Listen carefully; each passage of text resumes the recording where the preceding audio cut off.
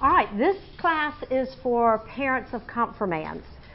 And the church chooses kind of when our kids are in 6th grade, that this is the time when they're moving from childhood to teenage years and adulthood. This is the time when they should really step forward and take on for themselves the vows that you made for them when they were baptized. And this is a really significant moment. And, I think as parents we need to really appreciate the significance of this commitment they're making to follow Jesus Christ as their Lord and Savior. We need to really appreciate the significance of that commitment. And we need to appreciate the significance of the opportunity that we have before us as parents. Because this is a time, if you really haven't already kind of developed this in your family, this is a time when you've got their course curriculum that you can come into and start having conversations with them. And I think that is particularly important before they hit the turbulent years of teenagers, particularly 13, 14, 15-year-olds. So this is a real opportunity before us. And we really have an opportunity to equip and teach our children for life. And I said this last week, and I really meant it. I really wish my father, and I say my father because my mother died when I was young, so it was just me and my father. I really wish my father had come alongside me and explained to me the Christian faith when I was in 6th grade. Kind of to piggyback on what I said last week, I wish he had said, Jane, let me tell you what went wrong in the fall and why you have this deep hunger inside you, this hunger to belong, to fit in, to have significance, to have approval, to belong. Why you have this deep hunger in your soul. And that everybody else, no matter how put together they look, has that same hunger. That would have helped me so much going into 7th grade and 8th grade. I wouldn't have felt like I was the only one who felt insecure, that I was the only one that had this unease within myself. That really would have helped me make sense of what was going on inside me and what was going on outside in the world. And I will say, we're all parents. We're the front lines in terms of the education of our children. The church is here to support us, but it's really our responsibility to teach our children. And I really wish my father had done that. And today we're going to be really talking about the gospel and grace. And again, I wish my father had taken the time to really explain it to me.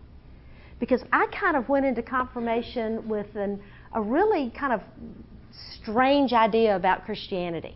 To me, it was kind of a combination of civics, of morals, and of good manners. And that's kind of what I thought. Christianity is what you do. And I did not understand Jesus Christ and the atoning work on the cross. So that's kind of where I came from. As parents, my husband and I we were learning our faith right alongside our children. I mean, we were sometimes on the same page as them. We might have been one page ahead, but we weren't any further than that. But I wish we had. I wish we had known more as parents. We didn't. But God used us where we were, and that was a really, for us, a good thing to kind of grow in faith alongside our children. And we have 4 children, and so that we kind of, their questions were what really made us dive into Scripture and figure out what it is that Scripture says and what we believe. We're going to be in, and you've got copies of the Scriptures in front of you. We're going to be looking at a passage in John 8 and then move to Romans 8. And this passage from Romans 8 is part of your children's homework in a couple of weeks, so you're getting a little bit of an advance look at that. But before we get into the Scriptures, I want to watch a quick clip from Les Mis. And it's probably the most famous scene that's associated with grace. It's probably the most famous video or movie clip that's associated with grace and the power that grace has to transform our lives. And this is a scene between Jean Valjean, the police or the law, and a bishop. And just a little bit of background, Jean Valjean has been released from prison. No one will give him any lodging. Nobody will give him any work. And he is very bitter. He is starving. And he finds himself in the middle of the night. Every door has shut, even the dog's kennel, where he tried to seek refuge. The dog came out and drove him away as if he were a man. Jean Valjean finds him he's taken in by a Catholic bishop. And he's given a warm meal and a place to sleep. Yet in the middle of the night, in an act of kind of desperation, you almost feel like he's kind of half crazed, a lot of anger, he goes in and he steals the bishop's silverware. Then he's caught by the local authorities and brought back. And yet the bishop receives him in a very unexpected way, and that's what we're going to hit right now. It's not very loud. As you can tell, we were struggling with the sound, so lean in. You ready? Yeah. Get in there! Pipe down! Stay there! Monsignor, we have your silver. We caught this man red-handed. He had the nerve to say you gave him this. That is right. But my friend, you left so early. Surely something slipped your mind. You forgot. I gave these also. Would you leave the best behind?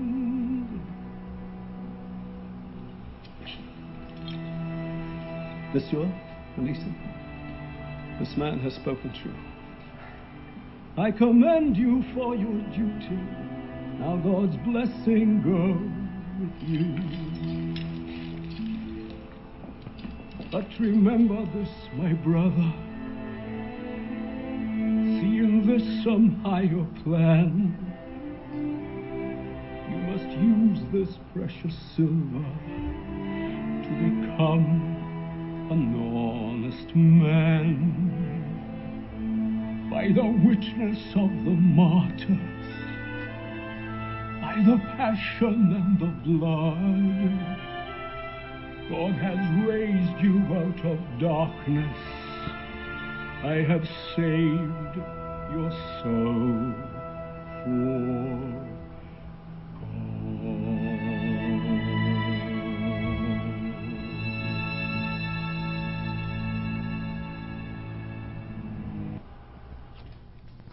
I think that is a beautiful scene.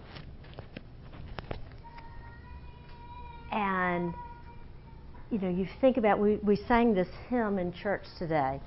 There's a wideness in God's mercy. That was kind of the closing hymn. And we sang these words, there's welcome for the sinner and more graces for the good. There's mercy with the Savior. There's healing in His blood. And that just to me, just when I was singing it, and as I knew we were going to be looking at this, there is a wideness in God's mercy. There's kindness for the sinner. And that's really what Victor Hugo captures in this scene between the bishop and Jean Valjean. Two interesting tidbits. One is when Jean Valjean wrote this scene, he got a lot of pushback because the Catholic priest was not really representative of the Catholic priest in France at the time. There was a lot of dishonesty and a lot of avarice and greed. But Victor Hugo said, this is not a bishop that I know, but this is a bishop that I would like to know. To have someone who receives a sinner with such compassion. And then the second thing is, if you remember the book, because I don't think the play really or the movie captured this as well, when Jean Valjean leaves, this is not the moment of this is a building block to the point of transformation. But when he leaves, he goes out and there's a little boy playing with some money, And the money, he loses one of his coins, and Jean Valjean steps on it. And he's kind of in a thicket. And the little boy starts arguing with him to get the money. And Jean Valjean just yells at him and scares the boy. And he runs away. And then Jean Valjean looks at the coin, and he falls to his knees, and just, what a wretch am I? And it's a real moment of repentance and transformation. So this experience of grace and mercy, where his thievery was met with compassion and the opposite of what you would expect. And then this encounter with this young boy where he hits his knees and he really realizes, what a wretch am I. And his life, the whole rest of the book or the movie or the play, is the working out of this transformation in his life that goes on to transform other lives. And it's just a beautiful story. And I think it's really good with our children to, like last week we looked at a clip from the PBS NewsHour. So we can use current events in the newspaper, we can use films, we can use stories to link to Scripture and to link to spiritual discussions with our children. And I think that really works well. Even if you're watching something on television, if you start looking at it with a lens of the gospel, there are all sorts of connections you can make with your children. And I think that's really helpful. So that's kind of what we're trying to do with this. So any thoughts are on this clip or anything I've said so far before we look at the Scripture?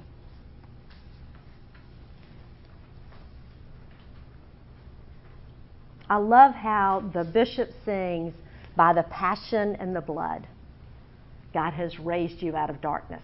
That by the passion and the blood. All right, well, let's look at John 8, verses 1 through 11. And this is the story of the woman caught in adultery. And I think it speaks to the same themes of grace that we have seen in the scene from Les Mis. Early in the morning, Jesus came again to the temple, and all the people came to him, and he sat down and he taught them. So he's in Jerusalem, he's in the temple, it's a very public space, and people are gathered around him. The scribes and the Pharisees brought a woman who had been caught in adultery, and placing her in the midst, they said to him, "Teacher, this woman has been caught in the act of adultery." Okay, so here's this woman caught in the act of adultery, being brought into this crowded public scene at the temple. Because she was caught in the act, she may not be fully dressed. There were probably people in the crowd that she knew. This is Jerusalem. Can you imagine her shame, her humiliation, the horror of this moment for this woman? Then her accusers continue. Now in the law, Moses commanded us to stone such. What do you say about her? This they said to test him, that they might have some charge to bring against him. Okay, a little background. Adultery is a capital offense, and Moses did say people caught in adultery could be stoned. But to be convicted, the couple had to be caught in the act, which is what this text is saying, and they were both punished equally. And if circumstances suggested that the woman had not consented, then only the man would be brought forward. So here they're only bringing the woman forward, which is not kosher according to the law. And then Jesus does the strangest thing. He bends down and he writes with his finger on the ground. And they continue to ask him. And so there's all this noise. Here's this woman standing here. Here's Jesus on the ground writing with his finger. There's all this noise. And then he stands up and he says to them, "Let him who is without sin among you be the first to throw a stone at her." And then he bends back down and writes on the ground. So kind of what's going on, and Jesus is going back to the law of Moses that these accusers have brought up. And in the cases of stoning, there had to be at least 2 witnesses of the sin who had not participated in it. And they would be the first ones to throw the stones, these 2 witnesses. But when Jesus says without sin, he doesn't mean they needed to be sinless. But they needed to, the law didn't require that. But they needed to be innocent of this particular sin. And they needed to be free of complicity of prearranging this woman's adultery. So he said, whoever's without sin, meaning either you're not an adulterer yourself or you haven't had any hand in making this event happen, you be the first ones to throw the stones. And then he's back writing on the ground. So whatever he wrote on the ground, and this one statement had a great effect on these men who have brought this woman forward. Because then we read, when they heard it, they went away one by one, beginning with the eldest. And Jesus was left alone with the woman standing before him. And you can almost see the scene with the woman standing there, Jesus on the ground, these men around her, maybe with stones in their hands, kind of quieting down and turning around and walking off. And Jesus is left alone with just this woman. And then Jesus looks up and said to her, "Woman, where are they? Has no one condemned you?" She said, "No one, Lord." And Jesus said, "Neither do I condemn you. Go and do not sin again." And I love that. Where are they? Where are your accusers? Has no one condemned you? Can you imagine how you'd feel if you were that woman? I mean, one minute you're standing there, kind of your life in shame laid bare in a very public way, and you are guilty, and you're facing certain death and deserving it. And then all of a sudden, you're set free. That is kind of like Jean Valjean, that is a life-transforming moment. But I want to make this point, and that is that Jesus is not easy on sin. He's not given her a pass. The ultimate reason Jesus could exempt her from condemnation is by the passion and the blood. He will take her condemnation on himself and die in her place. And that's the gospel. It's Jesus dying in our place, taking on our punishment, and we go out free and pardoned, just like this woman, just like Jean Valjean. And now I want to kind of jump to Romans 8. First, are there any questions on that? Does that make sense? Is this what our children are learning today? They are learning, not today, but in about 2 weeks, they will have this passage from Romans 8 that we're looking at right now. And they also will have the passage we looked at last week, which is Genesis 3. So this Romans 8 passage is great. And I'm going to start with the first verse in Romans 8. Their homework is actually going to start on the 31st verse. But the first verse in Romans 8 is, "There is therefore now no condemnation for those who are in Christ Jesus."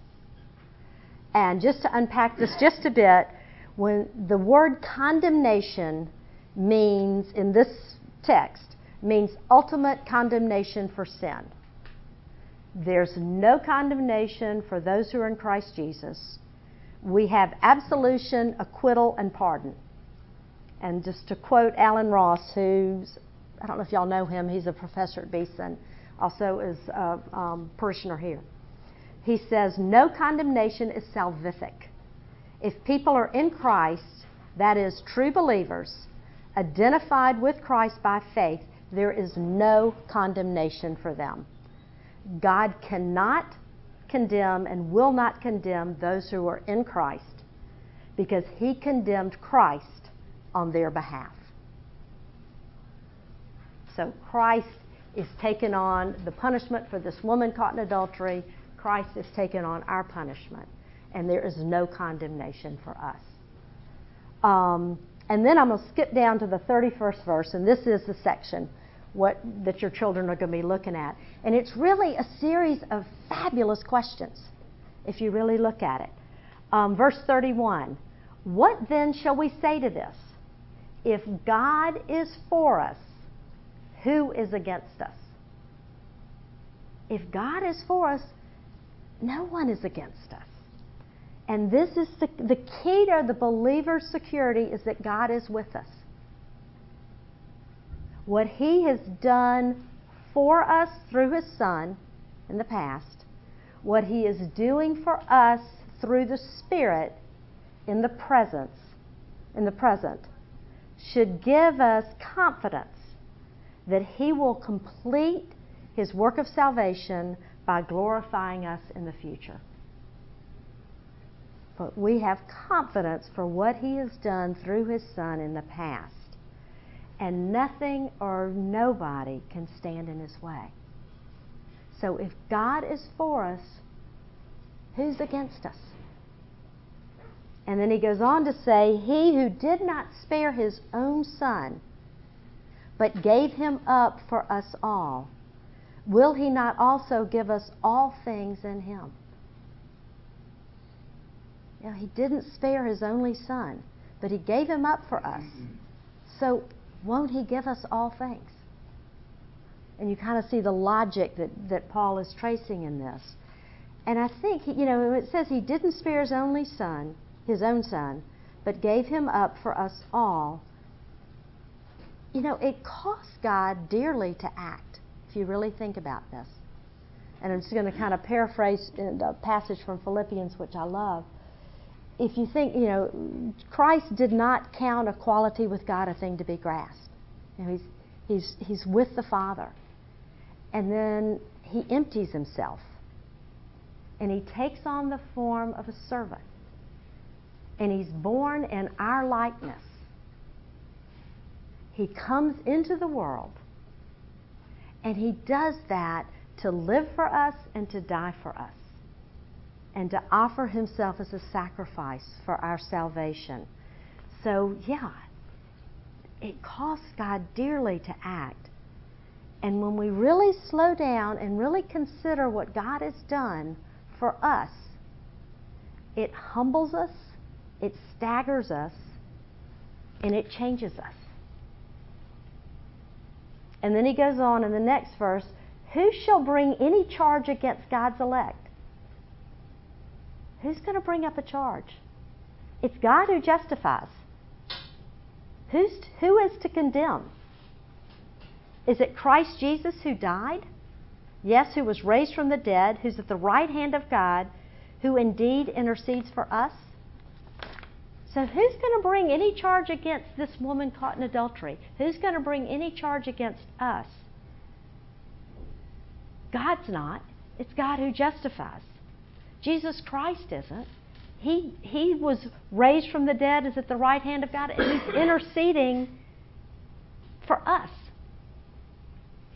So who's going to bring any charge? No one. Since all sin is against God, only God can bring the charge. And God's already paid for those sins in Christ Jesus.